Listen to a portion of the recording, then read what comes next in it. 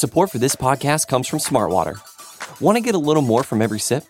Smartwater Alkaline doesn't just taste crisp and pure, it's loaded with everything you need to perform at your best, whether you're running marathons or boardroom meetings. Elevate how you hydrate and pick up a Smartwater Alkaline today. To learn more, visit drinksmartwater.com. Hi, I'm Nilay Patel, host of Decoder, my show about big ideas and other problems. Right now on Decoder, we're doing a mini-series about one of the biggest ideas that's creating some of the biggest problems around, generative AI.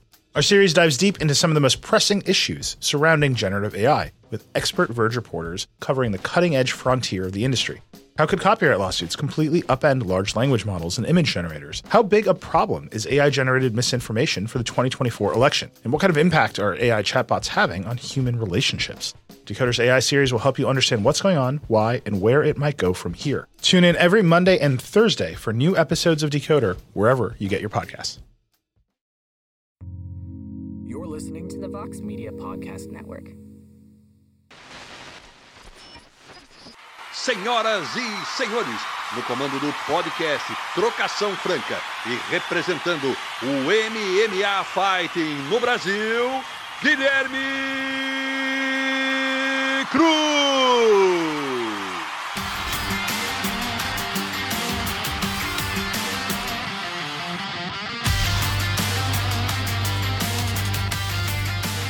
Alô, amigo fã de luta, bem-vindo ao 61º episódio do podcast Trocação Franca, a sua casa sobre o MMA nessa imensa podosfera.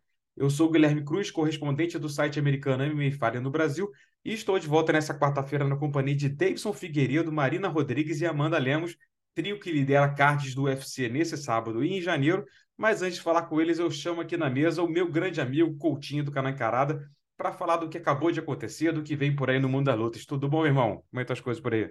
Fala, Guizão, tranquilidade. Muito feliz pelo convite mais uma vez, sempre um prazer. E vamos que vamos. É sempre uma honra conversar contigo, meu irmão. Queria conversar contigo porque nesse fim de semana a gente teve um UFC que não foi lá essas coisas, mas teve no sábado à noite o que realmente importou pra gente foi Anderson Silva e Jake Paul, né? Uma luta inimaginável 2 anos atrás e que se tornou realidade aí. E o pior de tudo é o Anderson perder para o Jake Paul.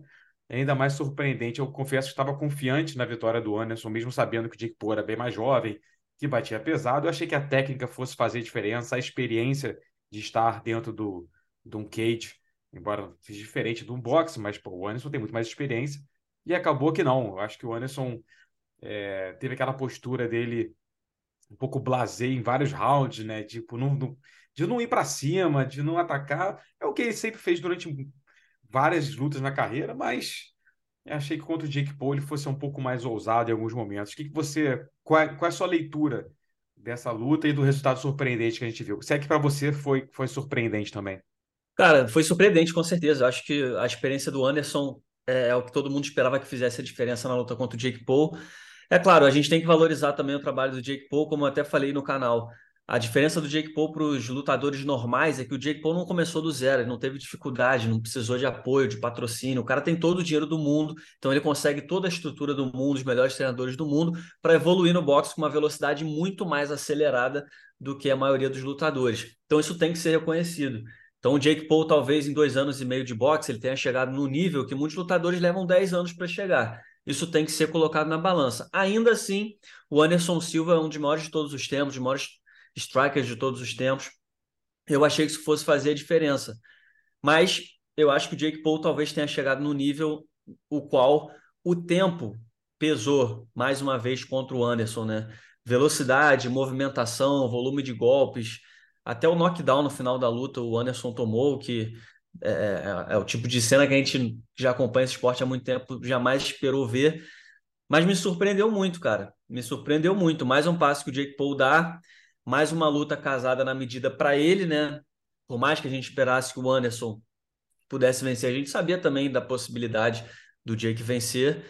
E o Jake está fazendo um ótimo trabalho de chamar atenção, de ir caminhando, ganhando espaço no mundo do boxe. No caso do Anderson, vai encher o bolso de dinheiro. Ele não está lutando só pelo dinheiro hoje em dia, ele não precisa mais. Mas é aquilo, né? Ele não precisa, mas é sempre bem-vindo, né? Exatamente. Marca um pouco o legado dele, sim, Não vou dizer que é um vexame perder para o Jake Paul a essa altura do campeonato, 47 anos. Mas eu não sei nem o que você viu, Gui, mas eu achei muito curioso também, muita gente exaltando. Pô, caraca, o Anderson Silva, quase 50 anos, aguentou lutar com um cara de 25. Tipo assim, eu honestamente, eu acho que vale um pouco, mas a gente está diminuindo o Anderson se valorizar tanto isso, né? Exatamente. Para mim há limites. Se você falar, pô, o Anderson com 47 anos, ir lá trocar porrada com um cara mais jovem e tudo mais, pô, é de se exaltar, realmente. Mas, porra, querer enxergar o copo meio cheio numa derrota para um Jake Paul, que é 5-0 no boxe, aí é exatamente isso aí. É um desrespeito à história do Anderson. Ele perder para o Jake Paul nunca pode ser um, putz, medalha de honra ao mérito para ele. Porra, não, cara, ele é o Anderson Silva, porra. Ele é um Aí, dos maiores da é, história do MMA. Você não pode aceitar que ele perca pro Jake Paul. Você entende as circunstâncias, são outras, não é o mesmo Anderson de antigamente, mas, pô, não dá para passar pano para uma derrota pro Jake Paul.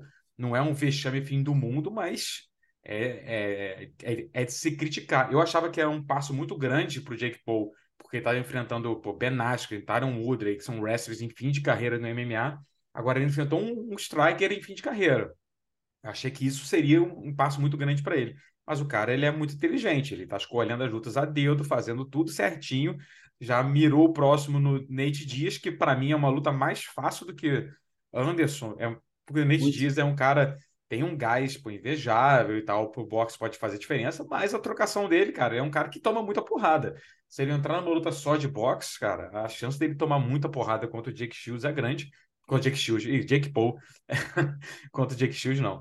Contra o Jake Paul é grande, então, cara, eu acho que o Jake Paul tá fazendo o trabalho certinho, escolhendo a dedo as melhores lutas, e agora, se realmente enfrentar o Nate Diaz, ele vai, ele vai se dar bem de novo. Concorda?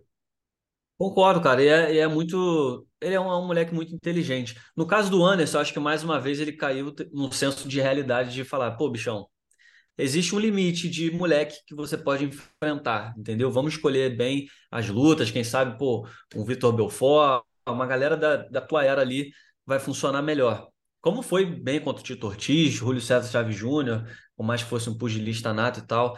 Mas enfim, no caso do Jake Paul, porra, foi um passo absurdo que ele deu na caminhada dele. Como você falou, Nate Diaz é uma luta absolutamente vencível, mais fácil teoricamente do que o Anderson Silva. E é uma vitória que provavelmente vai fazer barulho. Acho que o Nate Diaz vai aceitar essa luta, não vai evitar, porque vai fazer muito dinheiro, vai fazer barulho. E era mais ou menos o que ele indicou quando saiu do UFC. E a questão do desafio ao Canelo, né?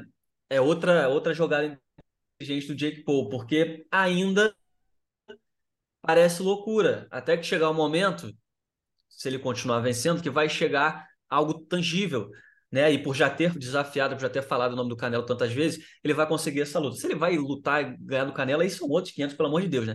Eu acho que a gente ainda não está nesse nível. Mas ele está fazendo o caminho dele, está conseguindo tudo aquilo que ele quer. Ele está tirando aonde ele consegue alcançar. E essa derrota do Anderson é uma ducha de água fria que te faz perder interesse em vê-lo lutar boxe de novo, ou até, quem sabe, MMA, como ele flertou, né? Como ele pontuou na semana passada que era uma possibilidade lá no Japão, ou não, você ainda tem interesse mesmo ele tendo perdido essa luta. Não, Gui, eu tenho interesse desde que ele entenda que o que eu falei, né? O limite. Não adianta, pô, botar um Anderson Silva para lutar com um Gegard Mousasi, que ainda tá em atividade. É mais ou menos da era dele, mas, pô, um cara que ainda tá em atividade. Enfim, se forem lutas casadas com mínimo de senso, né? No âmbito competitivo e tudo mais, sempre vai ser interessante ver o Anderson lutando, entendeu? É até legal, eu assisti o react do Gel Adesanya. O Jair Adesanya já é um cara que respeita muito o Anderson, mas é legal ver a empolgação do fã, né? O Anderson Silva tem toda a mística, a música que ele entra, a forma como ele se comporta, as declarações na coletiva, as brincadeiras, as poses. O Anderson ainda é um personagem muito especial que atrai as atenções do público, né? Da nova geração e da velha geração. Mas é aquilo, ninguém gosta de ver o cara apanhando também, então tem que saber escolher. Ele ainda é competitivo, eu acho que aos 47 anos ele mostrou que ainda consegue fazer lutas divertidas, mas é aquilo, existe um limite, né? Ninguém quer ver ele apanhando para YouTuber ou outras prateleiras de personagens que podem aparecer na frente dele. Concordo 100% com você. Como o podcast agora vai ser um jogo mais curto aqui e tal, queria passar logo para o próximo tema, né? Que vai ser a luta principal do UFC desse sábado. Marina Rodrigues e Amanda Lemos, duas brasileiras em momentos diferentes. A Amanda Lemos está vindo de uma boa vitória sobre a Michelle Waterson depois de perder para Bastac. Enquanto isso, a Marina Rodrigues, em busca da quinta vitória seguida, está num momento muito melhor na divisão. Já poderia até estar disputando o cinturão se fosse uma outra situação, né? Na categoria, o UFC é muito marketing e tudo mais. Qual é a tua leitura para essa luta? Eu conversei com as duas, as entrevistas vão lá aqui no podcast daqui a pouco. A Amanda está enfrentando um problema, um imprevisto aí, né? Que foi o lance dos protestos dos caminhoneiros, que fechou a estrada, atrasou o voo, ela perdeu o voo. A previsão é que ela voe para Vegas ontem à noite. Esse podcast vai ao ar quarta-feira de manhã, então na terça-feira à noite. Quando esse podcast for ao ar, não sei se ela voou ou não, né? Vamos descobrir. Entrem aí nas redes sociais dela para ver se ela chegou em Las Vegas, mas você acha que isso afeta alguma coisa? Qual é a tua leitura do cenário geral? Se você já via a Marina como favorita, se isso muda o lance do voo, o que você acha dessa luta aí? Cara, eu acho que é uma luta que o estilo casa legal pra Marina. A fase da Marina é muito boa. A Amanda Lemos é uma lutadora também que gosta da trocação, vai pra cima, não tem medo, tem poder de nocaute, talvez até ligeiramente maior do que o da Marina. A Marina é uma lutadora mais de ir batendo, ela lembra muito o estilo do, tipo, na época que a gente comparava ao Carlos Condit, né? Vai batendo, vai minando, até que em algum momento, de repente, encaixa um nocaute.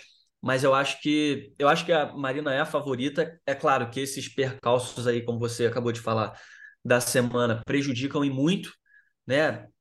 Mas é aquilo. Eu e você, a gente já acompanhou em Abu Dhabi, por exemplo, o Deiveson Figueiredo chegando em cima da hora para enfrentar o Joseph Benavidez. Em algumas situações, isso pode tornar o lutador mais forte, né? Pô, foi uma dificuldade chegar até aqui, vou chegar, não vou entregar fácil, uma luta de 5 rounds. Por outro lado, o lutador pode se abater, né? Toda a estrutura é importante numa semana dessa, né? Então, isso pode sim afetar a Amanda. Mas, independente de qualquer coisa, eu já tratava a Marina como favorita e vou continuar tratando. Acho que é uma luta muito importante. É só o que ela precisa. Ela precisa de uma vitória simples. Pô, não tem que discutir, já está enrolando demais o UFC em colocar a Marina para disputar esse cinturão. Agora a gente vai ter a disputa da, da Zen. Ai, meu Deus, até Com a esqueci. É Carla Arroz com Esparza. Azen, é isso? Não, Carla Carla Esparza. Esparza, isso. Você vê como ela é uma campeã E com com a muita Carla moral, né? Esparza. Ninguém lembra dela, né? Pois é, pra você ver. A gente vai ter a luta agora, a disputa de título em Nova York, então o timing também é muito bom para a Marina. Então é isso, é fazer o trabalho dela, pegar o microfone e dar aquele alô para as coisas funcionarem. No caso da Amanda, eu não acho que ela iria direto pro cinturão, né? Como você lembrou, ela não tá numa sequência tão grande quanto a Marina. Mas é isso, cara, tô achando que a Marina vence e é uma luta importante. E bom ver também, né, dois brasileiros numa luta principal. Verdade, eu concordo, eu também vejo favoritismo na Marina. Acho que não acho que ela nocauteie ou finalize a Amanda Lemos. Acho que tem a tendência para fazer uma luta de 5 rounds, como foi das outras duas vezes que ela fez luta principal, né? Que ela venceu por 5 rounds e tal. Pode ser que tome um susto ao longo do caminho. A Amanda bate pesado, não é uma lutadora fácil, então pode ser que, como a própria Marina já passou dificuldade, né? Ao longo, praticamente todas as lutas, né, cara? Ela tem um susto ali, a Mackenzie montada nela, tem momentos de dificuldade, mas ela no final venceu. Só perdeu para Carla Esparza, que é uma luta chata para qualquer uma ali nessa divisão. Mas eu também acho que ela vence. Você acha assim também, que acha que vai durar 5 rounds, ou você vê de alguma forma esse Carlos Conte brasileiro aí conseguindo nocaute em algum momento? Cara, tivesse que apostar, eu apostaria no nocaute da Marina nos rounds finais, quarto ali ou quinto. Ou decisão. Não acho que vai ser rápido, não. Não tem por que ter pressa. A Marina não é uma lutadora que vai com muita pressa. Ela sabe que essa luta é importante. Eu acho que ela vai ter tranquilidade de fazer uma boa estratégia. Se for para nocautear, vai ser pela falta de resistência da Amanda ali nos rounds finais, quarto ou quinto, que ela não está acostumada, né? A Marina já lutou 5 rounds contra a Michelle Waterson. Ou então uma decisão. Acho que vai ser por aí. A gente está há 10 dias desse UFC de Nova York, como você mencionou, da Carla Esparza e da Weili Zhang, que é a luta que, na verdade, todo mundo quer saber, é a do Poatan com a Adesanya, né? Desde que o Poatan mencionou o interesse de vir para o MMA, já estava todo mundo salivando com esse possível confronto. O Poatan deitou todo mundo no meio do caminho até ter essa oportunidade. Vai finalmente acontecer, depois de ele ter vencido a Adesanya 2 vezes no kickbox em lutas difíceis. É bom salientar, muita gente acha, pô, o Adesanya é pato dele, porra. Não, você vai lá assistir, quem acha isso, vai assistir luta de kickbox dele para ver que não foi fácil. Mas é a luta que todo mundo está aguardando, mas a gente vai falar bastante dessa luta ainda, no nossa resenha de quarta-feira no Cala Encarada, no podcast da semana que vem. Eu quero te fazer outra pergunta em relação a essa luta. O Poatan, ele é a última esperança do Brasil em termos de marketing, em termos de grande nome para 2023. A gente tinha o Charles do Bronx, que acabou perdendo para o Makhachev. A gente tem o Glover, que tem a chance em dezembro de recuperar o cinturão do UFC. Mas ele já foi campeão, ele não se tornou um grande nome do país, né, em termos de massa e tudo mais, por mais que tenha uma grande história, que seja um cara muito maneiro. Tem o Deiveson, que é o campeão peso mosca, que vai fazer a luta principal do UFC Rio em janeiro. Mas também outro lutador que, embora seja gente boa, carismático, não é um cara que caiu nas graças do povo brasileiro, dos fãs casuais. E a Amanda Nunes, não precisa nem falar, né? Uma excelente lutadora, mas que como campeã, como representante do brasileiro, como ídolo, assim, não é uma pessoa que despontou. Você acha que o Poatan, ele seria, entre aspas, a última esperança do Brasil para ter alguém campeão em 2023 com esse status de ídolo, de grande nome, assim? Cara, atualmente sim, Gui, porque a gente não tem outros nomes, né? A gente não tem outras opções. Quando a gente pensa em potencial ídolo que arrebate multidões, a gente pensa sempre no Charles e no Poatan, que fazem parte dessa nova geração e naturalmente são picos de audiência. Então, o Charles falhou na luta contra o Islam Makhachev, o que foi um baque muito grande, foi um balde de água fria no público, né? Principalmente porque o Charles é o maior nome da atualidade, então já dá aquela murchada forte na galera.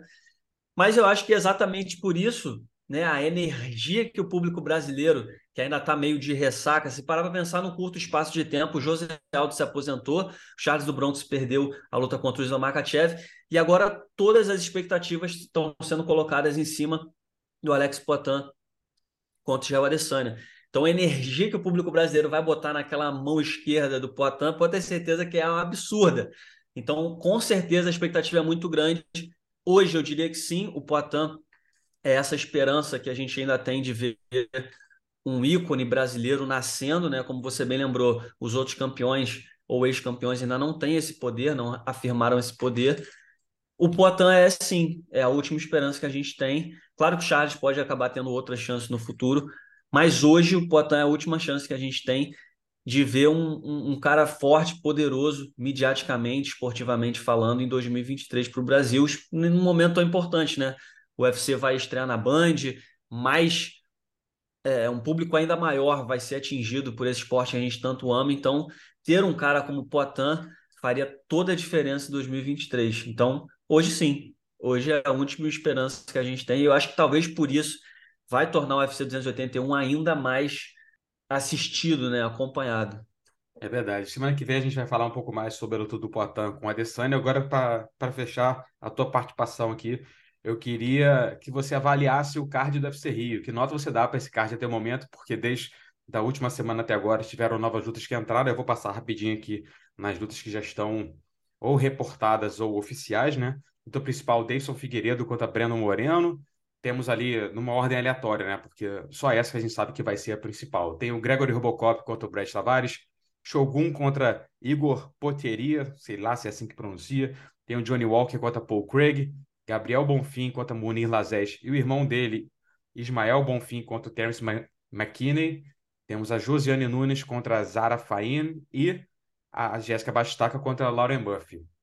Depois de toda a expectativa que a gente estava tendo, o primeiro UFC no Brasil em quase 3 anos, que nota você dá para esse card até o momento aí? Nós temos, se não me engano, 8 lutas confirmadas, 9 lutas confirmadas para esse evento aí. E hoje eu daria 5,1. Essa é a minha nota. Só para passar de ano, né? Porque abaixo de 5 também eu acho um pouco forte. Mas daria 5,1. Primeiro porque, cara, não tem nenhum pico, né, de audiência, como a gente falou, né? O Charles merecia estar nesse card, o UFC tinha que ter arquitetado. Não estou nem falando o que aconteceu no UFC 280, o UFC lá atrás tinha que ter arquitetado as coisas para o Charles estar nesse card, não tinha outro nome para estar nesse card. No caso do Poatan é diferente, porque o poder de barganha dele de ter de escolher aonde ele vai lutar é diferente, ele já vai estar disputando o cinturão contra o Adesanya de forma acelerada. No caso do Charles, tinha que ser arquitetado para ele estar nesse card. Então, só isso já tira uns 3 pontos no mínimo dessa nota aí que o UFC Rio está merecendo no momento. Depois eu diria o seguinte, embora não tenha grandes nomes, tem alguns nomes que são interessantes para o público, né? Johnny Walker, o Robocop está crescendo, a Adesanya acabou de falar o nome dele como futuro adversário, então já vai dar um hype legal. A Jessica Batistaca foi campeã dentro do Rio de Janeiro. Os irmãos Bonfim lá do Contender Series também, acho legal que eles estejam lutando aqui. O próprio Terence McKinney, né? A galera pode não conhecer muito aqui, mas é um cara que dá declarações muito legais lá nos Estados Unidos, e a gente muitas vezes reporta para cá, é um personagem que vai fazer parte desse UFC Rio, mas, cara, passa muito longe, se a gente considerar a expectativa e a realidade, passa muito longe do que a gente merecia, do que o público brasileiro merecia, então não vou passar pano não, vou dar 5,1 no momento. Se o UFC fizer uma coisinha aqui, outra ali, a gente de repente chega num 7, mas tá complicado, não sei se o amigo concorda comigo, mas tô mal. Concordo. O card poderia ser muito melhor. Tenho esperanças ainda, quem sabe, mas acho que tá. As últimas lutas que faltam nesse card tem que ser lutas para sacudir. Tem que ser lutas de card principal, senão o card vai ser realmente bem, bem fraquinho. Um Durinho contra mais Vidal. Isso. Tem que ter a O parada próprio grande. Charles contra alguém, tem que ter luta maneira. Mas vamos aguardar os próximos dias e semanas para ver o que vai brotar no UFC Rio. Queria te agradecer demais pela presença, como sempre. Fica à vontade para fazer o seu merchan aí. Todo mundo conhece o Coutinho do Canal Encarada, mas faça mais uma vez aí a propaganda dos seus arrobas, onde o pessoal pode te encontrar aí. Fala, galera do Mundo das Lutas. Muito obrigado, Guilherme Cruz. Teve um prazer fazer parte do podcast Trocação Franca. Sou fã do seu trabalho. Falo isso toda semana na nossa resenha, mas repito aqui mais uma vez. Estou sendo redundante até. Tamanho o seu poder de impacto no meu trabalho, na minha vida. Mas só queria agradecer mais uma vez pelo convite e a galera que não acompanha ainda, acompanhar nosso trabalho. Eu e o Carlinhos Antunes estamos fazendo sempre entrevista lá no Canal Encarada. E segue também o @ do Canal Encarada no Instagram. Nosso Instagram está crescendo bastante, muito conteúdo legal para vocês lá, diferente. Então segue canal _encarada no Instagram e canal Encarada no YouTube. Muito obrigado, Gui. Fechou, meu amigo. Agora a gente vai para as entrevistas da semana, começando justamente com o Deiveson Figueiredo, que acabamos de falar. As entrevistas começam já, depois de um rápido intervalo comercial. Support for this podcast comes from Smartwater. Life moves pretty fast. Are you drinking water that can keep up? Smartwater Alkaline has everything you need to stay hydrated, no matter where your day takes you. Whether you're pitching a tent or your next big idea, Smartwater Alkaline can help you perform your best. It delivers a pure, crisp taste that makes it the perfect chaser after a big workout. Elevate how you hydrate and pick up a Smartwater Alkaline today. To learn more, visit drinksmartwater.com. Hi, I'm Nilay Patel, host of Decoder, my show about big ideas and other problems. Right now on Decoder, we're doing a mini-series about one of the biggest ideas that's creating some of the biggest problems around, generative AI. Our series dives deep into some of the most pressing issues surrounding generative AI, with expert Verge reporters covering the cutting-edge frontier of the industry. How could copyright lawsuits completely upend large language models and image generators? How big a problem is AI-generated misinformation for the 2024 election? And what kind of impact are AI chatbots having on human relationships? Decoder's AI series will help you understand what's going on, why, and where it might go from here. Tune in every Monday and Thursday for new episodes of Decoder, wherever you get your podcasts. Support for this episode comes from Viator. Sure, a good souvenir is always fun, but it's the experiences that people love the most about traveling. When you get back home, that t-shirt might fade and that snow globe might break, but it's those once-in-a-lifetime memories that will last. Viator is a website and app where you can book travel experiences like architectural sightseeing, snorkeling excursions, sunset cruises, and so much more.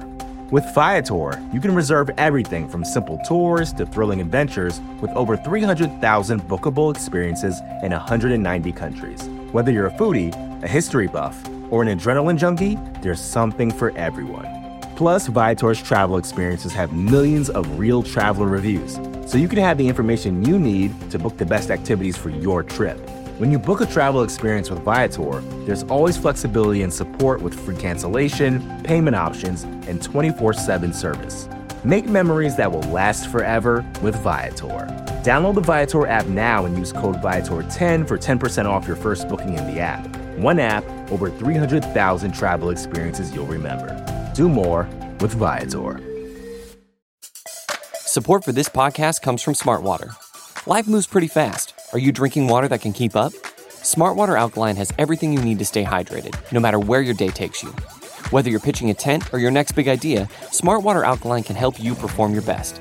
It delivers a pure, crisp taste that makes it the perfect chaser after a big workout. Elevate how you hydrate and pick up a Smart Water Alkaline today. To learn more, visit drinksmartwater.com.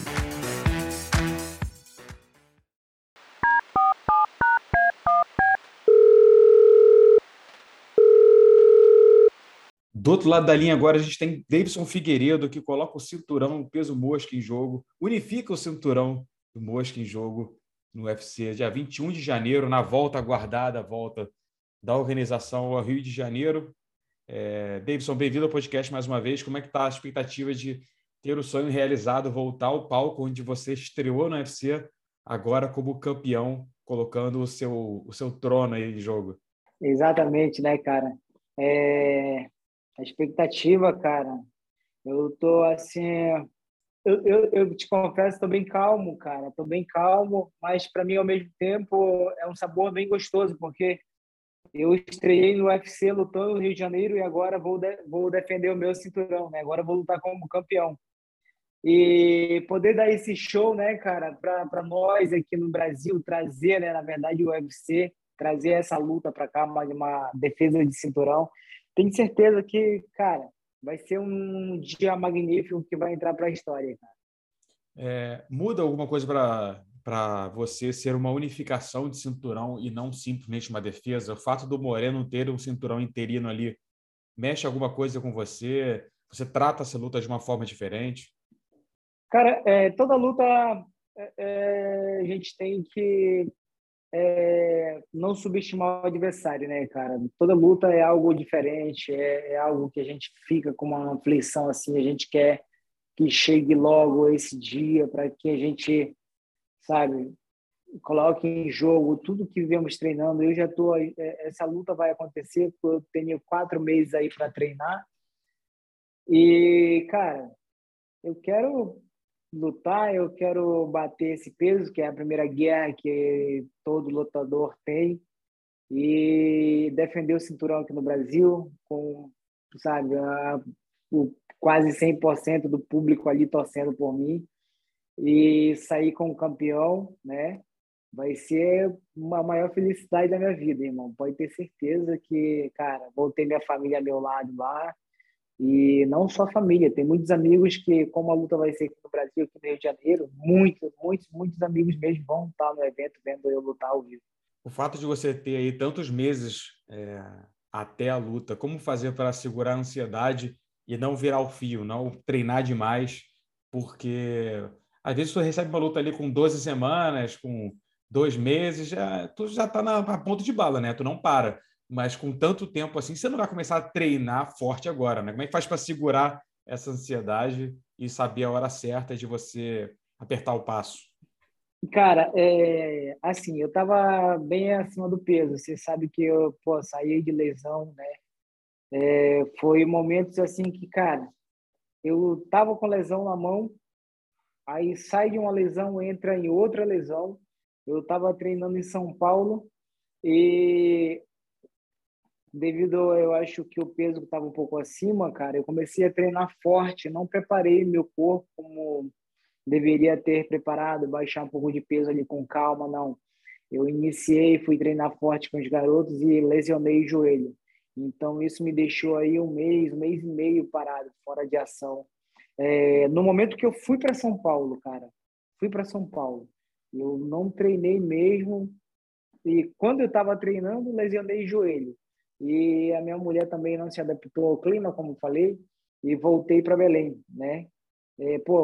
Para ficar lá, um lugar que eu ainda estava me adaptando. Saí de Belém, que é quente, para um lugar frio. E,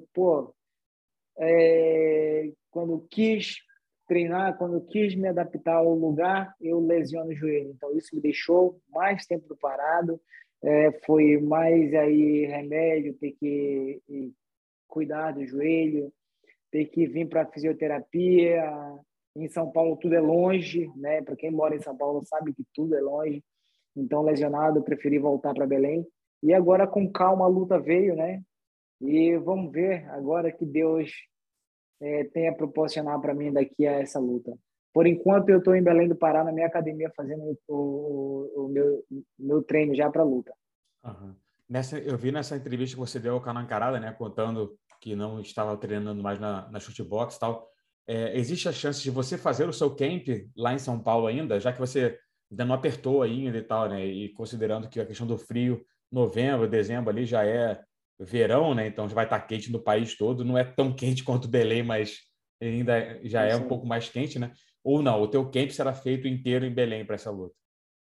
Então, existe sim chance, eu tenho falado com o Diego, né? Eu tenho falado com o Diego, né, cara? Eu tenho conversado com ele. Existe sim chance ainda, mas por enquanto eu estou focado aqui na minha academia. Sabe, o peso está descendo, eu estou treinando forte. Essa longa carreira que eu iniciei no UFC, eu fiz um investimento muito grande na minha academia. Hoje eu me considero um empresário, mas eu procuro ficar longe disso, porque isso me tirou o cinturão uma vez e eu não vou deixar isso acontecer. Mas eu ainda estou com planos para viajar, cara. Eu não quero finalizar o camp em Belém do Pará. Eu iniciei aqui, mas o total foco vai ser fora de Belém. Eu lembro que você falou, né, que foi aí que você, com essa cabeça de empresário, que você perdeu o cinturão, né? Então, Sim. você fez camp depois lá com o Cerrudo, né? E depois fez o camp e você ganhou do Moreno, estava fazendo camp agora, e acabou que voltando para Belém, na cabeça de muitos fãs ficaram assustados. Aí, tipo, pô, mas o cara está fazendo justamente o que ele apontou como o problema contra o Moreno quando ele perdeu, né? Sim. Então, o que você está mudando de fato assim, no Mas seu aí dia? mas aí tem um detalhe, né, cara? Eu estava começando na empresa, então, cara, eram muitas coisas para resolver. E hoje não, hoje eu tenho uma empresa formada, graças a Deus, um sucesso. E não tem com quem me preocupar, sabe? Eu tenho uma ótima gerente, eu tenho ótimos funcionários que trabalham na minha empresa. Então, eu estou ali 100% focado nos meus treinos. Eu tenho fisioterapia, eu tenho massagista pós-treino, sabe? Eu tenho pessoas que já estão ali com o meu alimento na hora do pós-treino. E, cara, se eu escolher ficar em Belém do Pará, eu te garanto que eu vou estar bem focado para essa luta. Mas como eu sou um cara adaptado, sempre viajar, eu gosto de viajar, eu gosto de me focar 100% na luta, muitas vezes eu prefiro viajar, né? E isso não está 100%, mas eu tenho aí, cara, não sei, estou indeciso ainda se finalizo 100% o treino aqui em Belém ou se viajo, não sei. Uhum. Eu estou me sentindo bem aqui, cara. Uhum. Você vai fazer agora a quarta luta seguida com o Moreno, né? A primeira vez na história que acontece isso no UFC. Para ele não é, porque ele enfrentou o Kaká na França agora, né? Mas o que Sim. você aprendeu com cada luta que você teve com o Moreno? A primeira, a revanche, a trilogia? Cara, uma delas é não subestimar ele, né? Que é um garoto que eu não via qualidades nele, mas esse garoto veio e cresceu muito na organização, né? Até agora, de todos os caras que eu lutei, é o único cara que vem me dando trabalho, né? Uma vez eu perdi para ele, me finalizou, e isso ele fez eu enxergar um erro em mim, que eu estava muito longe, muito distante do jiu-jitsu, e agora voltei a treinar 100%. E uma delas é o boxe, que eu sempre treinei muito boxe, mas ele é um cara que ama boxe, então a gente tem uma trocação ali, cara, que fica quase de igual para igual. E na última luta eu fiz um camp fora, no R Cerrudo, né? Foquei mais na estratégia, mas também eu senti que faltou mais boxe para mim, eu senti que faltou mais kickbox, então eu estou treinando isso que eu achei que faltou. E não deixando de lado o que eu aprendi com o R. Tudo isso eu estou colocando em prática e um pouco a mais ainda, cara. Você pode ter certeza. O Eric Barracinho é um cara que me ajuda muito e eu estou ainda conversando com ele para ver se ele vem aqui comigo. Não sei como é que vamos fazer isso. É isso que eu ia te perguntar, se algum deles estará no seu corner em janeiro. Tem uma coisa definida, ou o Cerrudo ou a Barracin? Pois é, já falei com ele, já falei com a Barracinha, ainda não me falaram nada ainda. Não sei como isso vai progredir, né, cara? Porque o certo seria eu viajar com o Henry para lá. Eu até troquei ideias com ele, né? Mas aí eu estou tentando trazer atletas, um que me ajudou, que é de lá também, dos Estados Unidos, e tem um garoto que é de Natal também que me ajudou, que é o Felipe, não sei, eu vou conversar com o Érica Barcinha, ele não é à toa que chamo de capitão, e ele é um cara que sempre monta os sketches dos meus treinos, e vamos ver, deixa fluir, né? Eu só não quero deixar isso fluir para a próxima luta, eu quero resolver isso agora. Enquanto isso, eu estou treinando na minha academia, como falei para você, tem ótimos atletas lá, tem garotos que, quando eu entrei no UFC, não sabia dar um chute, e hoje, cara, hoje teve um garoto que fez vomitar na academia com um chute na linha de cintura, irmão. Então, isso eu enxergo a evolução desses garotos, né? Tudo que eu proporciono para eles, treinos de qualidade, são treinadores que já se aposentaram de luta, são treinadores mesmo, têm uma qualidade nos seus treinos, nos seus ensinos. E eu vejo garotos para treinar comigo, garotos que batem de frente comigo ali, que vão me fazer evoluir nos meus treinos. E essa última luta do Breno Moreno contra o Caicara França, o que você viu de diferente nele comparado às vezes que vocês se enfrentaram? Ele mudou muito da trilogia com você para essa, ou ele foi mais ou menos o mesmo atleta? Cara, ele mostra ser o mesmo atleta, né? Porém, eu já percebi que ele vem treinando aí algo diferente. Eu não sei se é taekwondo, eu não sei se é karatê, eu não sei, mas eu já observei na base dele. Ele não está mais com aquela base de boxe, né? E eu comparei a base dele meio parecida com a minha. E eu sou um cara que treina muito essa pegada ali do karatê, entendeu? Não sei. Mas a gente continua estudando ele, continua observando os pontos dele. A gente viu que ele trabalhou muito aquela perna da frente, chutando no Caicara França, né? Já vimos lutas passadas onde ele usou bastante esse chute em mim. Devido a eu treinar muito kickboxing, devido a eu treinar muito Muay Thai, pessoas que treinam comigo chutam bastante. A gente tem um time ali para bloquear, a gente nunca deixa um chute passar na linha de cintura, é bem complicado quando passa. Não é à toa que o Caicara França foi nocauteado, né? E o Moreno é um cara que eu estou de olho nele, eu não posso baixar a guarda para ele, não posso subestimar. Eu vou treinar forte do início ao final, né? Como você falou, tem muito tempo? Não tem muito tempo. A luta daqui a pouco, então, estalar de dedo, já é dezembro. E dezembro é cheio de festas aqui no Brasil. Então, tudo isso já estou me programando desde agora para não cair em tentação. Né? Aquela mesa de Natal cheia de comida. Nossa, eu quero estar focado na luta. Eu evito até sair, né? O dia das crianças, minha mulher queria levar meu filho para passear. Não, amor. Vai chegar o momento, relaxa que no final de semana a gente sai com mais calma. Hoje os shoppings estão cheios, eu não quero isso agora. E meu filho, graças a Deus, não deixa faltar nada para ele, né? Então, comprei só uns balões para ele ali, enchi, coloquei 2 na mão dele, que ele não sabia, para ele foi uma surpresa. Eu coloquei a mão dele dentro do balão e assoprei, e ficou as 2 mãos grandes. E ele achou bem irado, eu passei a noite brincando com ele, e o negócio de balão. Não deixa o balão cair, senão vai explodir. Não deixa o balão cair, sabe? Então, graças a Deus, minha mulher me entende. Esse não é momento para a gente estar se divertindo. Temos uma luta que é muito importante e eu quero estar focado nisso. Eu quero estar focado nos meus treinos. Eu quero ser um profissional 100% para essa luta. E quem vai pagar o pato por tudo isso é o Moreno, né? De fazer passar o Natal sem novamente, se esbaldar, né? Novamente, cara. Novamente. Nossa última luta agora, eu perdi o aniversário do meu filho, eu perdi o meu aniversário, né? Eu perdi o Natal, eu perdi virada de ano por causa dele. Agora, novamente, de novo, eu vou estar focado em lutar com ele. Só que dessa vez, com uma pitadinha de alegria na minha vida, que eu estou próximo da minha mulher, estou próximo do meu filho, e poder treinar com qualidade, poder treinar saudável. E tenho certeza, eu vou evoluir no meu boxe, eu vou evoluir no kickbox, que eu acho que faltou muito na última luta, né? E ele vai ver um cara diferente, ele vai ver um cara mais completo. Isso tenho certeza. Fazer uma luta no Brasil, imagino que seja uma realização de sonho como campeão, né?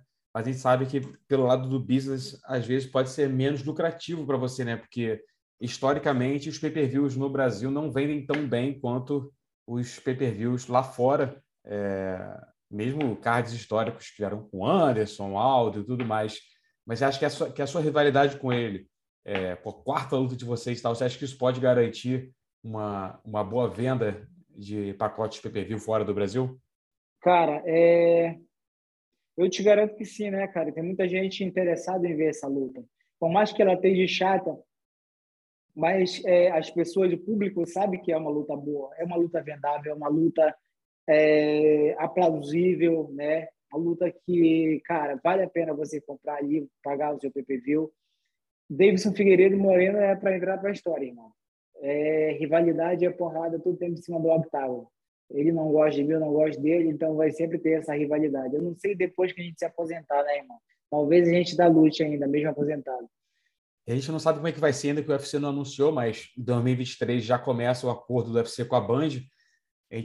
Talvez esse evento seja transmitido na Band, né, e não em pay-per-view aqui no Brasil, então pode te colocar numa plataforma ainda maior, né? TV aberta aqui no Brasil, como foi, por exemplo, o primeiro UFC Rio, ao vivo na Rede TV. Né? Você sente que isso vai ser maneiro para você também, porque a galera, seus amigos aí, às vezes não tinham a condição financeira de comprar um pay-per-view no combate, pagar o combate para assistir, eles vão poder te ver ao vivo na Band? E sem sombra de dúvida, né, cara? Eu tenho muitos amigos, tenho muitas pessoas que não têm condições, não têm combate em casa, né? E poder assistir no canal aberto, isso vai me dar uma visibilidade muito maior, né? Trazendo mais patrocínios aí, que todo lutador precisa, eu preciso. Eu tenho uma empresa que ainda falta muita coisa nela, graças a Deus minha empresa está funcionando, né? Mas ainda falta muitas coisas, falta conquistar uma mega empresa, né? Para que um dia eu possa ter até, como é que fala? Representantes, né? Filiais, Na né? outra, filiares, né? Uhum. Esse é meu sonho. Então, cara, que venha patrocinadores, eu estou aqui com o livro aberto para recebê-los e fechar parceria e trabalhar junto, em nome de Jesus, ter sucesso. Mas, cara, para mim é um sonho lutar e ser conhecido aqui no Brasil, lutar em, sabe, TV aberta para que as pessoas possam saber quem é Deiveson Figueiredo, cara que conquistou o cinturão, um cara que saiu lá do interior de Souro e do Marajó e conquistou o mundo. Hoje, sabe, viaja para os Estados Unidos, já viajei para o Canadá e tenho fé em Deus de conhecer muitos países ainda, através da luta, através do UFC, né? E é um sonho realizado, é um sonho que eu estou realizando, é um sonho que me faz ajudar pessoas na minha família, é um sonho que hoje me deu uma conquista grande em Belém do Pará, né? Proporcionar trabalho para as pessoas. Hoje eu tenho uma faixa aí de quase 20 funcionários, né?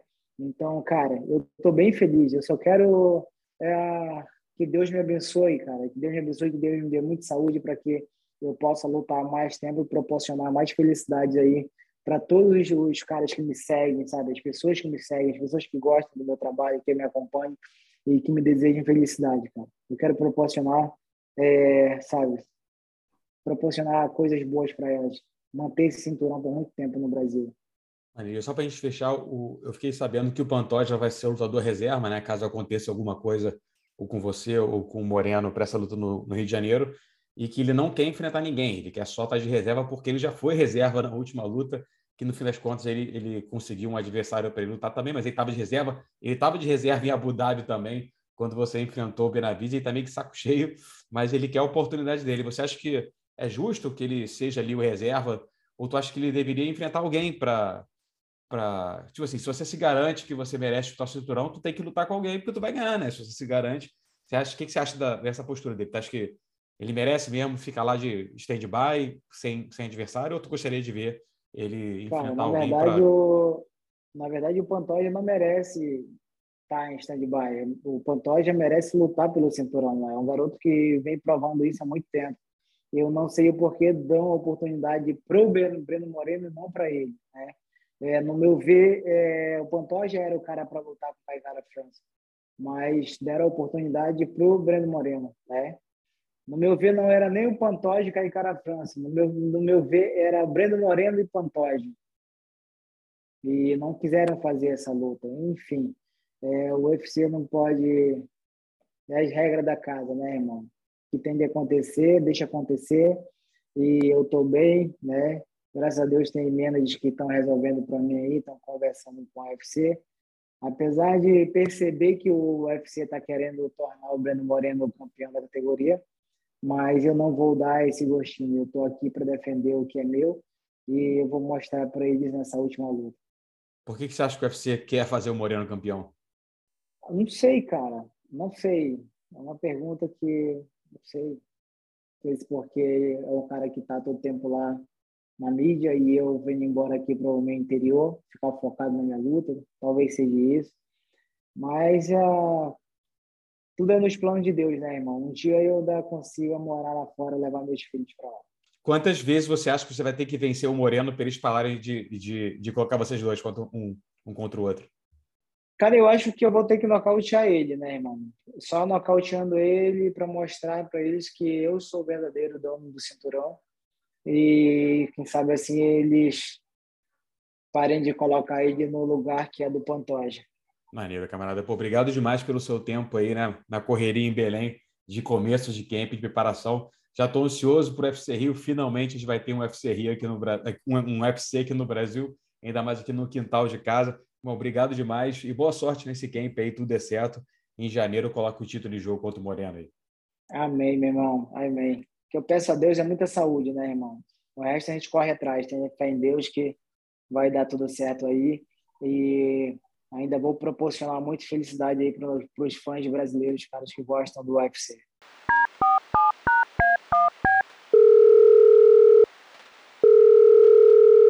Do outro lado da linha agora a gente tem Marina Rodrigues, que nesse sábado faz a luta principal do UFC contra Amanda Lemos. Marina, bem-vinda de volta ao podcast aqui. Como é que está sendo?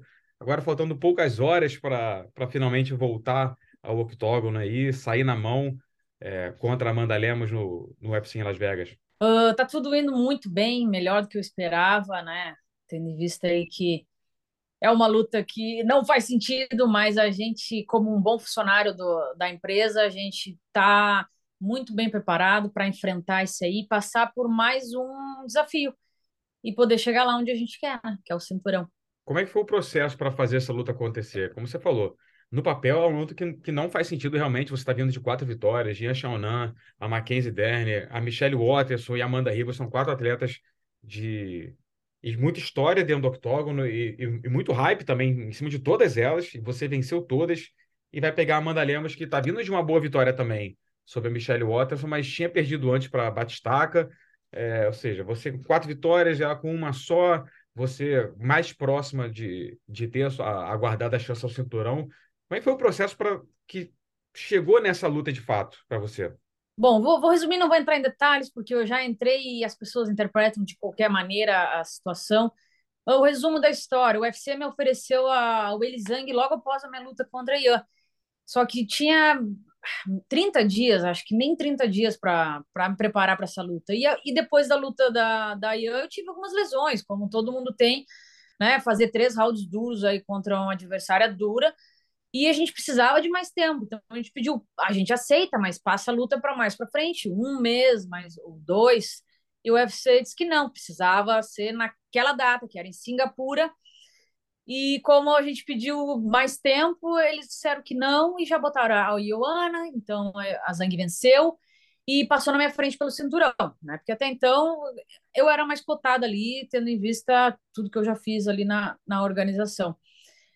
E o UFC me ofereceu, teve queria que eu lutasse, me ofereceu aí a Amanda Lemos e a gente teve que aceitar porque, né, dizer mais um, teoricamente, um não, né, porque a gente não disse não para o Elizang. Então a gente aceitou, a gente sabe como o game do UFC funciona, como diz o Dana White, time é tudo, realmente eu perdi aquele time da Zhang, mas não me arrependo, porque para entregar uma luta contra uma excelente luta, contra uma ex-campeã, a gente precisava de mais tempo. Isso é uma coisa lógica. A gente não trabalha assim de qualquer maneira, não. E então a gente teve que aceitar a luta contra Amanda Lemos. Então, se for ver as minhas 4, quase todas as lutas anteriores ali, eu sempre aceitei as meninas de trás de mim. Às vezes umas bem de trás, e a gente queria lutar e provar realmente que a gente está apto a chegar no cinturão. E essa vai ser mais uma luta para mostrar isso, né? Claro, MMA é uma caixinha de surpresas. Pode acontecer outra coisa? Pode, realmente pode, mas eu tô tão bem treinada e muito focada e determinada a sair de lá com a vitória. Chegou a cogitar aceitar aquela luta com a Weili, mesmo não tendo o tempo de preparo necessário, porque era meio que o UFC ele não vem mais a público dizer, não, quem ganhar essa luta aqui disputa o cinturão. Ele não crava mais, né? Mas era meio que certo ali, né? Que quem vencesse disputaria o cinturão, ainda mais se fosse você com ela. Tanto que foi ela com a Ioana, ela venceu e ela vai disputar o cinturão agora. Chegou a cogitar, pô, a probabilidade é grande, eu sei que não é o tempo necessário de camp, mas eu vou porque chegou a se balançar nesse sentido? Ah, na verdade, não, porque tinha mais um atenuante. O meu treinador, a minha equipe, estava com a outra atleta no mesmo evento, e ainda era pelo cinturão dos 57. Então, era mais um motivo ali para que seria para a gente não conseguir entregar uma luta 100%, porque poderia faltar de um lado ou do outro. A nossa equipe é pequena, faz um trabalho personalizado com cada atleta, por isso que a gente consegue entregar cada luta melhor que a outra. Então, pô, pelo menos um tempo hábil para lutar, a gente pede, a gente sempre pediu assim para o UFC. Já aconteceu em algumas lutas, claro, eu aceitar em cima da hora, mas as probabilidades nos favoreciam. Mas nesse caso, parecia ser chama uma casinha, né? Para a gente ir lá e fazer com que a Zhang passasse. Mas por cima de mim, eu precisava de mais tempo para provar que isso não seria assim tão fácil, né? Uma coisa é Mas você ir passou, para Vegas passou, lutar com passar. alguém, ou você ir para Singapura e enfrentar o Weili, né? São, tipo, desafios diferentes, né? Com certeza, com certeza. Então, é uma decisão que ficou no passado. Não me importo, porque a gente continua sempre na visão ali nos olhos do UFC, e por isso que nos ofereceram outra luta tão rápida, independente quem fosse ali, e a gente aceitou e a gente nos preparamos para isso, para conseguir mais uma vitória. Você sente que vencer nessa luta, que acabou sendo promovida agora a luta principal, né? Originalmente não era, era em outra data, era em outubro, e agora passou para novembro e virou o main event. Você sente que isso não te, entre aspas, queimou com o UFC? Você chegar lá e ganhar bem da Amanda Lemos, você é a próxima da fila. Com certeza, toda certeza. Não, jamais essa decisão ali ia me queimar com o UFC, porque, querendo ou não, eu fiz uma trajetória brilhante, né, dentro do UFC. Não foi todas de nocaute, não foi um McGregor da vida, mas fiz lutas duríssimas aí com as melhores da categoria e merecidamente eu cheguei no top 3. Então, isso eu acho que ninguém tira, ninguém pode dizer nada ao contrário, né? E o que que você vê na Amanda Lemos que pode te dar mais trabalho nessa luta? Eu acredito muito que ela é uma atleta muito à vontade dentro do octógono. Ela se sente muito bem ali com as adversárias que ela já enfrentou. Então, essa vontade de lutar, essa agressividade dela, e querendo ou não, ela tem a mão pesada, tem os golpes muito fortes, essa vontade dela pode me favorecer. Parece engraçado, né? Mas eu, como tenho uma excelência na luta em pé, na trocação, eu prefiro mil vezes lutar com alguém que esteja afim de lutar, que esteja com vontade, sem medo de levar porrada, sabe? Porque aí o golpe vai encaixar da melhor maneira que eu quero, sem a pessoa ficar fugindo ou buscando só a luta agarrada.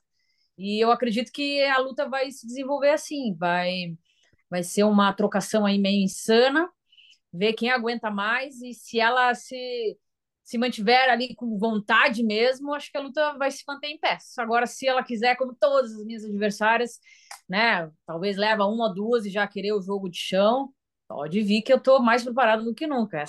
Acredito que essa luta aí pode ser um momento certo de eu mostrar mais o meu grappling. Uhum. Você acha que essa luta ela vai até os 5 rounds? É uma oportunidade inédita na sua carreira no UFC, né? De fazer uma luta. Não, na verdade você já fez, né? Contra a Mackenzie. E acabou que fez 5 rounds, né? Você acha que agora vai novamente ali para 5 rounds ou você acha que pode acabar antes se ela tiver esse ímpeto que você está falando, né? De querer ir para a porrada com tudo? Acredito muito que a luta acabe antes, sim. Eu fiz 2 main events consecutivos, né? Peguei a Michelle Waterson e em seguida peguei a Mackenzie Dern. Então, isso me deu mais bagagem e mais experiência ali, querendo ou não, em administrar 5 rounds, né? O meu treinador, Márcio Malco, sempre falou para mim, Marina, eu te treino desde o início, desde o amador, para fazer muito mais que 5 rounds. Então, você vai estar sempre preparada para fazer 5, 10, quantos forem necessários. E os nossos ajustes de técnica e estratégia de luta vão fazer com que a gente consiga terminar essa luta antes, né? Esse é o principal objetivo como lutadora. O fato dela nunca ter feito 5 rounds, você acha que fica essa pulguinha? Será que ela conseguiria aguentar se você levar ela até os últimos rounds, levar ela, como diz os gringos lá, a águas profundas, se ela vai abrir o bico na questão do gás? Porque ela fez um main event com a da Bastaca, mas ela perdeu rápido no primeiro round, né? Não temos como, a gente não tem como prever, né? Claro, a gente aposta que a minha experiência pode prevalecer nesses 5 rounds e talvez ela sucumbir um pouco nesse quesito aí de fazer mais de 3 rounds. Não temos como prever isso aí, mas o objetivo é esse, né? É dar pressão para que a adversária não se sinta confortável e cada vez mais eu consiga impor meu jogo. E quem que você vencendo, o seu cenário perfeito, você vai lá no sábado, vence, levanta o braço, Dana White, pô, beleza, você é próximo da fila. Quem que você vai enfrentar? Você vai enfrentar o Elisang ou você vai enfrentar a Carla Esparza? Então, cenário perfeito. Eu vencendo a Amanda Lemos, Dana White falando ou não que eu serei a próxima, eu vou ser a próxima. Pode ter certeza que eu vou estar lá em Nova York, sentadinha na primeira fila, fazendo o que for necessário para me enxergar e me ouvirem. E o cenário perfeito mesmo, eu quero a minha revanche com a Carla Esparza, que a Carla Esparza foi minha única derrota na carreira inteira e por decisão dividida ainda, numa luta bem parelha. Uh, mas tudo indica que o Elisang possa vencer essa luta aí, então, para mim, só quero a minha oportunidade. Não interessa com quem for, o Carla, o Eli, ou qualquer outro que tiver no caminho, mas tem que ser o cinturão. Para você seria uma satisfação pessoal, eu imagino, vingar a derrota para Carla Esparza, mas eu sinto, não sei se você concorda, que ganhar o cinturão, ganhando a Weili Zhang, teria um peso maior historicamente para o esporte, especialmente porque ela foi uma atleta muito dominante e tal, e a Carla Esparza está vindo de uma luta horrorosa, né? Então, os fãs, eles, pelo menos a maioria dos fãs, respeitam mais a Weili Zhang como atleta do que a Carla Esparza, especialmente pela luta dela, que ela não tem um estilo muito agradável assim de se Uhum. assistir, e a luta contra a Rose não foi uma luta muito empolgante, né? Mas assim, eu tendo a minha oportunidade pelo cinturão, tanto faz. Eu sei que eu vou enfrentar a Carla um dia. Então eu pretendo enfrentar o Eli, com certeza vai ser uma luta que vai vender mais, por tudo isso que você falou. E aí eu vou lá, venço a Elisang e aí chamo a Carla para tal revanche aí que eu com certeza quero fazer, mas pelo cinturão. Então tenho essas duas opções aí, que no meu plano perfeito vai ser assim, ou com a Carla se ela vencer, ou com a Eli e defendo contra a Carla. A gente tem que pensar positivo e ir lá na frente, né? Com certeza. A gente está num momento de transição no esporte no Brasil, no UFC especialmente, porque no fim do ano termina o contrato com o Combate, vai ter no ano que vem a transmissão da Band, vai voltar a ter uma presença maior em TV aberta. Tal. Você sente que você é uma dessas pessoas que o UFC pode contar de carregar a marca nas costas, assim, como uma campeã. Porque o UFC precisa, né, de pessoas que alavanquem o esporte aqui e de campeões, claro. A gente teve, infelizmente, a derrota do Charles recentemente. Tem o Glover que vai disputar o cinturão, tem a Amanda, que é campeã, o Deiveson, que é campeão também. Mas sente que você seria uma pessoa muito importante para a UFC como campeã em 2023, nesse novo momento de volta à TV aberta com a Band e o Fight Pass no Brasil? Eu acredito que sim, eu acredito que sim. Todo mundo que estiver ouvindo entre nossa entrevista agora vai olhar, mas a Marina não tem isso, não tem aquilo. Calma, calma. Eu não tenho tudo isso que vocês buscam nas redes sociais porque eu ainda não alcancei o meu objetivo. Eu quero me tornar campeã e eu vou me tornar campeã, e aí sim, a minha palavra, tudo que eu fizer vai ser visto, vai ser ouvido com muito mais atenção, né? Porque vai vir de uma campeã. E aí, com certeza, eu vou fazer com que isso atinja muito mais pessoas, né? Da melhor maneira possível, mostrando tudo que eu sou, toda a minha história que eu fiz para chegar até aqui, o meu caráter como pessoa, a minha personalidade, e todo mundo vai poder ouvir isso da boca de uma campeã. E agora eu não vejo necessidade de eu sair fazendo toda essa questão de marketing e tudo mais, porque eu ainda não cheguei no meu objetivo. Eu estou focada nisso, E chegando lá, me tornando campeã, com certeza vocês vão conhecer outra Marina. Maneiro, Marina. Pô, obrigado demais pelo seu tempo aí nessa reta final de correria. Boa sorte lá na luta contra a Amanda Lemos em caso de vitória, que venha a merecida chance ao cinturão aí. Valeu, obrigada. Estamos focados aí para buscar essa vitória, porque eu acredito muito que essa é a minha hora e nada vai poder me impedir de chegar lá. Eu passei já por muitas dificuldades aí ao longo da minha carreira e eu acredito que nada pode me parar agora. Eu vou chegar no cinturão.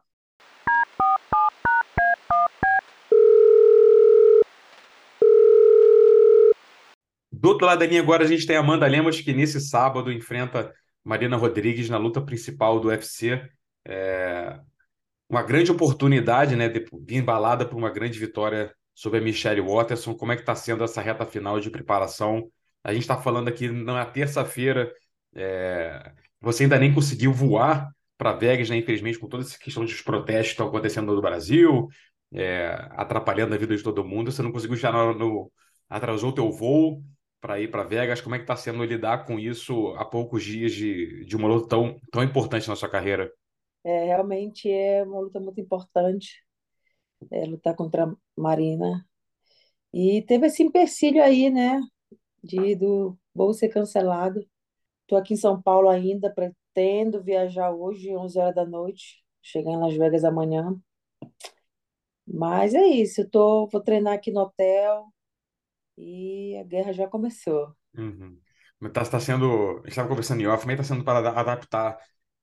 Obviamente o camp já foi feito, mas tem os últimos treinos, tem o corte de peso, como é que está sendo lidar com isso fora do seu habitat, né? Não é nem na sua academia e não é nem em Vegas, né? É num hotel em São Paulo, com uma estrutura mais limitada. Como é que está sendo lidar com isso antes de viajar?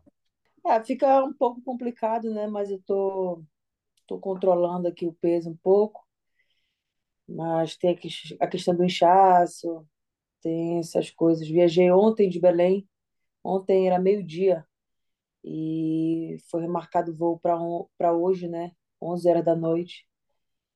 E aí eu vou dar uns treinos aqui no hotel, tem academia no hotel, e a gente vai desenrolando, cara. É isso, faz parte do percurso.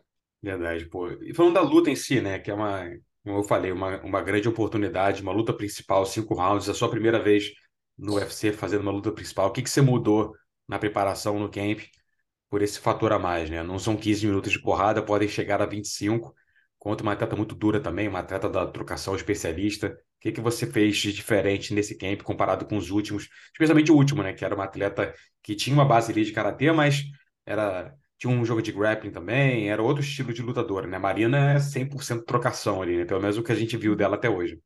A Marina é muito boa, né? Marina é uma atleta aí que a gente, pô, não é à toa que é a número 3 do ranking. E, cara, eu tô preparada. Apesar de ter recebido a notícia de que eu iria para outra principal há pouco tempo, mas eu estava treinada, eu estava focada e isso que importa, e eu aceitei a luta. Eu acredito que a gente tem tudo para mostrar no octógono, no sábado, e tenho certeza que a gente vai dar o nosso melhor e vai fazer um lutão pro público.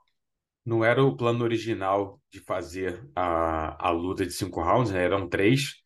Mas, na verdade, você chegou a treinar, você chegou a fazer uma luta principal, né? Que foi contra a Batistaca, né? Mas não chegou a 5 rounds, não é verdade?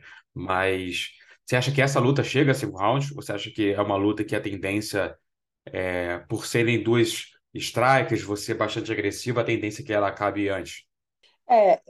Pela nossa, eu sou agressiva, ela é agressiva, então eu acredito que essa luta não vá terminar no quinto round, né? É, eu pelo menos, eu entro na luta sempre para, né? Sempre que eu tiver uma oportunidade, eu acabar a luta.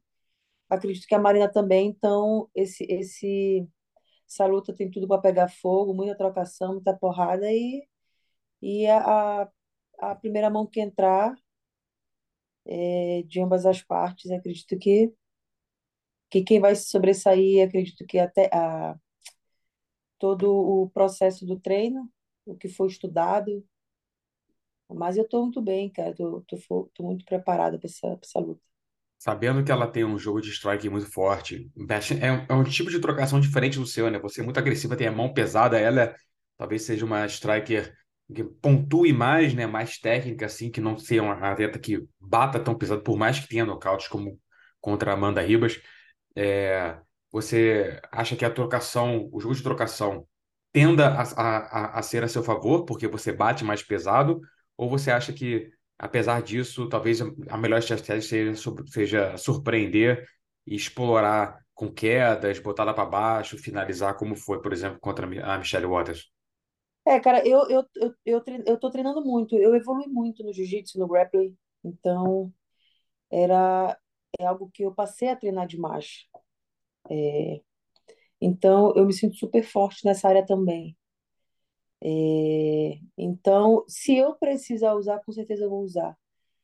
Mas eu acredito que uma das estratégias é não deixar ela gostar da luta.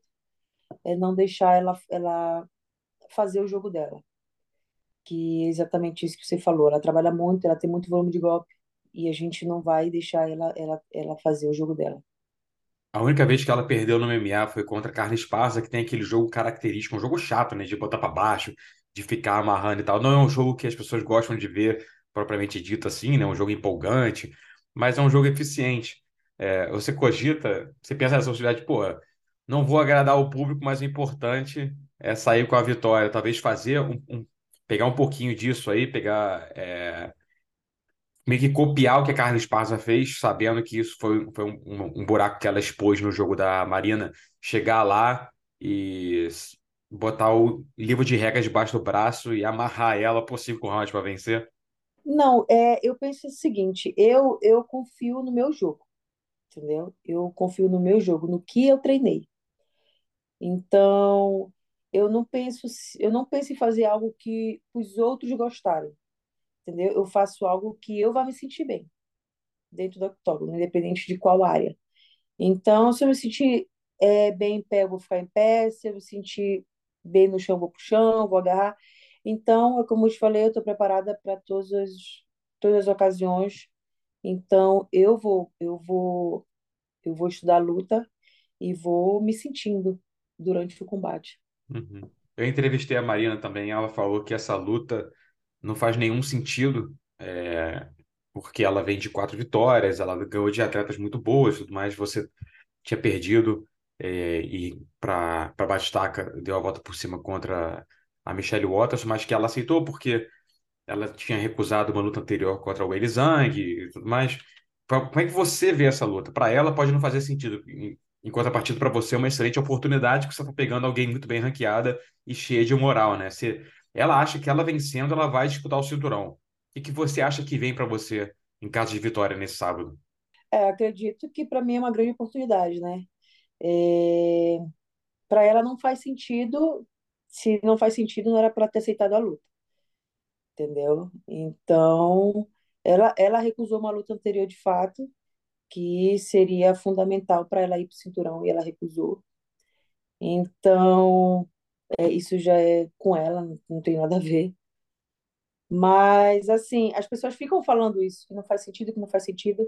Ninguém obrigou ela a aceitar essa luta, entendeu? Eu sou profissional, eu tô aqui. Me ofereceram ela e é óbvio que eu aceitei.